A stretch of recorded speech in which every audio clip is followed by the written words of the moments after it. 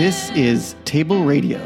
Today's sermon was preached on Easter Sunday, April 17th by Andy Withrow. Enjoy.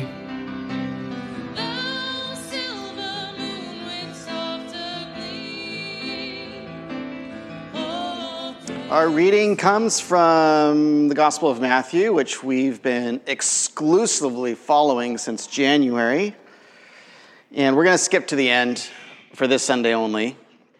And I'm not going to explain why. But we're going to be in chapter 28. And we're going to start at verse 1. And just a little bit of backstory. Jesus has just died a few days earlier.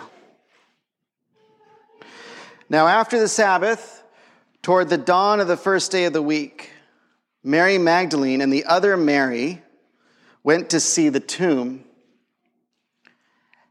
And look, there was a great earthquake, for an angel of the Lord descended from heaven and came and rolled back the stone and sat on it. His appearance was like lightning, and his clothing white as snow. And for fear of him, the guards trembled and became like dead men. But the angel said to the woman, "Do not be afraid, for I know that you seek Jesus who was crucified. He is not here, for he is risen, as he said. Come, see the place where he lay. Then go quickly and tell his disciples that he is risen from the dead. And behold, he is going before you to Galilee. There you will see him." See? I have told you. So they departed quickly from the tomb with fear and great joy,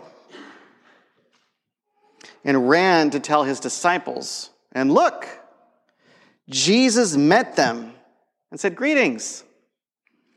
And they came up and took hold of his feet and worshiped him. Then Jesus said to them, "Do not be afraid. Go and tell my brothers to go to Galilee, and there they will see me." This is the word of the Lord. So we get Matthew telling this story, and as we read it, Mary Magdalene kind of takes center stage. We might feel her restlessness, her unease, her anxiety. We might feel that maybe she hasn't slept since Sabbath end at sunset and the breaking dawn of this Sunday morning. She has been waiting. She's been waiting since Friday night to do this, to go to the tomb. She is up before sunrise, and she's making her way in this pre-dawn twilight to a grave. And this image is for us because we walk in this space too. It's like our lives. We stumble through the dark. We feel this. The longer we walk through life, the more we are aware of death, and suffering, and brokenness, and becoming hemmed in by death and all its angels, as we sing about. Because we keep losing. Over and over again, we lose. We lose our parents. We lose companions. We lose siblings. And in this world, unfortunately, we even can lose children. We lose ourselves, the way things used to be, the way our community was 10 years ago or 5 years ago, the way our families were, the way we were, the way our friendships were, the life that we used to have in common. So for Mary, perhaps on this sunrise walk, that rising sun mocks her pain and her aching. This light that breaks into such unexceptional finality and darkness. It's like it's a lie. Matthew doesn't tell us as she's walking to the tomb what her plan was, just to come and see the grave with her friend. But for any of us who've lost loved ones, we know that we have to go at some point. bring our flowers and bring our tears. We go to a place, whether it's a grave or a special location that meant something to the person who's gone, because it makes us feel like we're closer to them.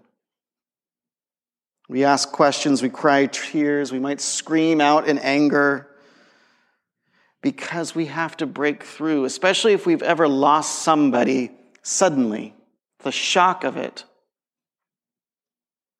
We have to break through numbing pain of grief and sorrow. And that's what Mary and the disciples have to work through. The unexpectedness of it. Even though Jesus knew and said, there was still this unexpectedness to it, this tragedy and shock and horror and trauma.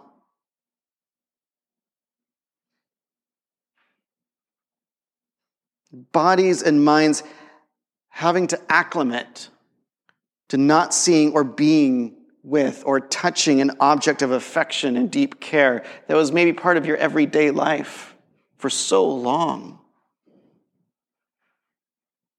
It's like losing a limb, but still feeling that it's there or going to move it. So if you've ever been in such deep grief, you notice that your other desires, they get muted. Your appetites, they go down. Even life that's happening around us, it just kind of goes by you without being aware of it. Don't eat. Maybe you don't sleep. Like the volume being turned down on all that used to drive you and pull you. So earthquakes and angels in moments like these are very useful because they're loud enough to register on our turned down senses when nothing else is.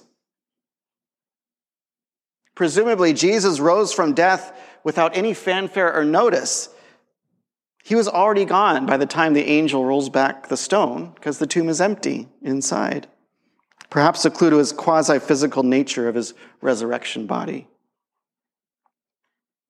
But the earthquake and the lightning flash angel wins back Mary's attention from wherever she was in her mind and her spirit. But these themselves, they're not the resurrection. Only its side effects, only its aftershocks. Instead, the two Marys, they hear a proclamation. They hear a testimony. Maybe even a dare. He's not here. He's risen, as he said he would do, by the way. Come and see the place where he lay. But this too is not the resurrection, only its witness, only its evidence. Bold angel, empty tomb. And it's the same witness that we hear proclaimed on Sundays and from the Bible. The same bold messengers say it over and over again for 2,000 years. He is risen, just as he said. The tomb is empty. But these proclamations they're also not the resurrection, they're just signs of it, marking the way through 2,000 years of darkness and death. The angel also charges Mary, go and tell his disciples, and he is going before you to Galilee, and there you will see him. And so they leave with fear and great joy. Ever thought about that combination? Fear and great joy. Fear because earthquakes and lightning angels interrupt life in a loud and deafening way. This is not usual. Fear because things that die should probably stay dead and not leave their graves. That's disorienting. Fear because the basic assumptions about how the world works have now been shattered. But also great joy because the one they love is no longer among the dead. Great joy for a dream, a mere possibility that death hasn't swallowed up life, that it didn't get the last word, that God is doing finally something radically new and disorienting and good. Great joy for the hope of seeing again and touching again and loving again the one that they cared for with such great affection. But even this great joy, it's not the resurrection, though some would like you to think so. It's just its anticipation. I think some of the best preaching causes this disorientation in us, upsets our assumptions about the way things are and how the world works, pulls the rug out from under us, makes us question what's real and true and reliable, even as it holds out an unimaginable, unbelievable, too good to be true hope that many of us are afraid to dream is even possible.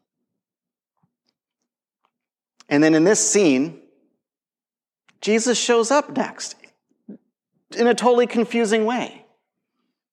Why?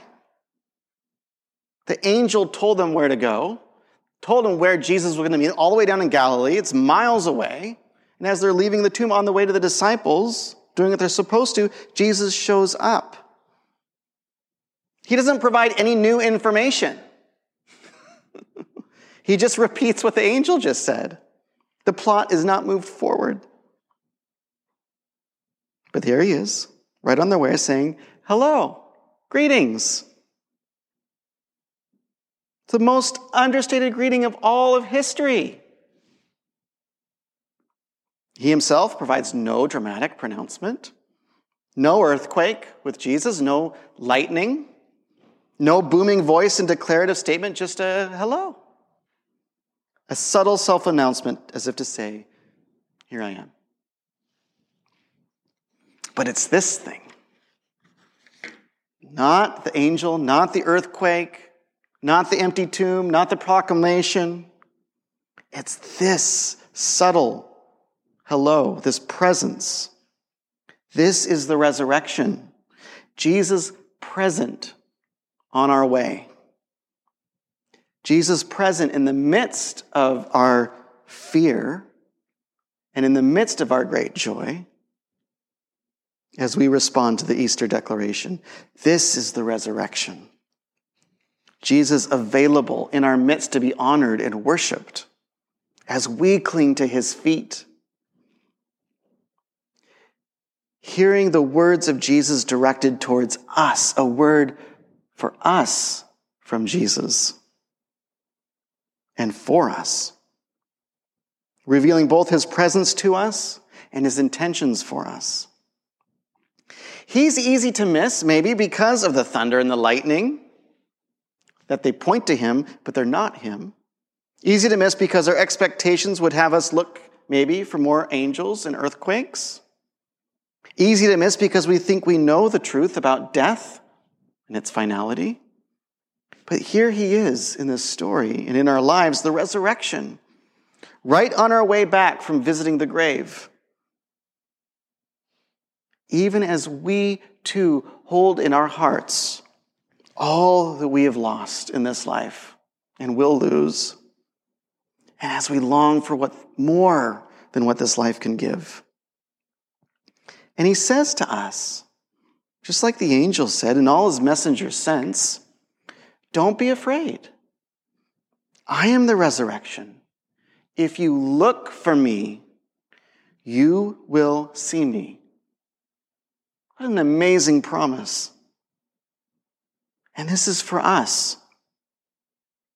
Because empty tombs and strong angels, they're not enough for us. They're really nice, but it's not enough. We must meet the risen Jesus on our way. We must tune our souls to be able to hear his greeting, his hello, and lift our eyes up for our own grief and pain, so that we might see him and worship him So go and tell all your friends, he is risen, and as you go, look for him on the way, because his promise is that he will be with us and that we will see him. Jesus, we give you thanks for this story as Matthew tells it. God, that you've given us stories and clues. You've given us empty tomb, bold angels, and messengers throughout history.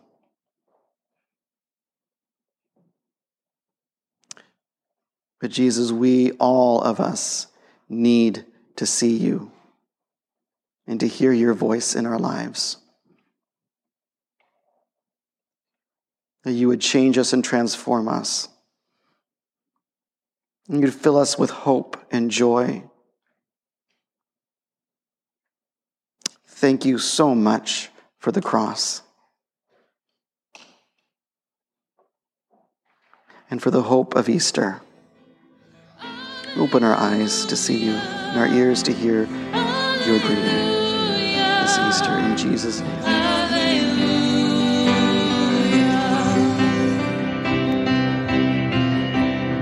Thank you for listening to Table Radio, an extension of the life of the Table Church in Victoria, BC. Music for this episode performed by the Table Church.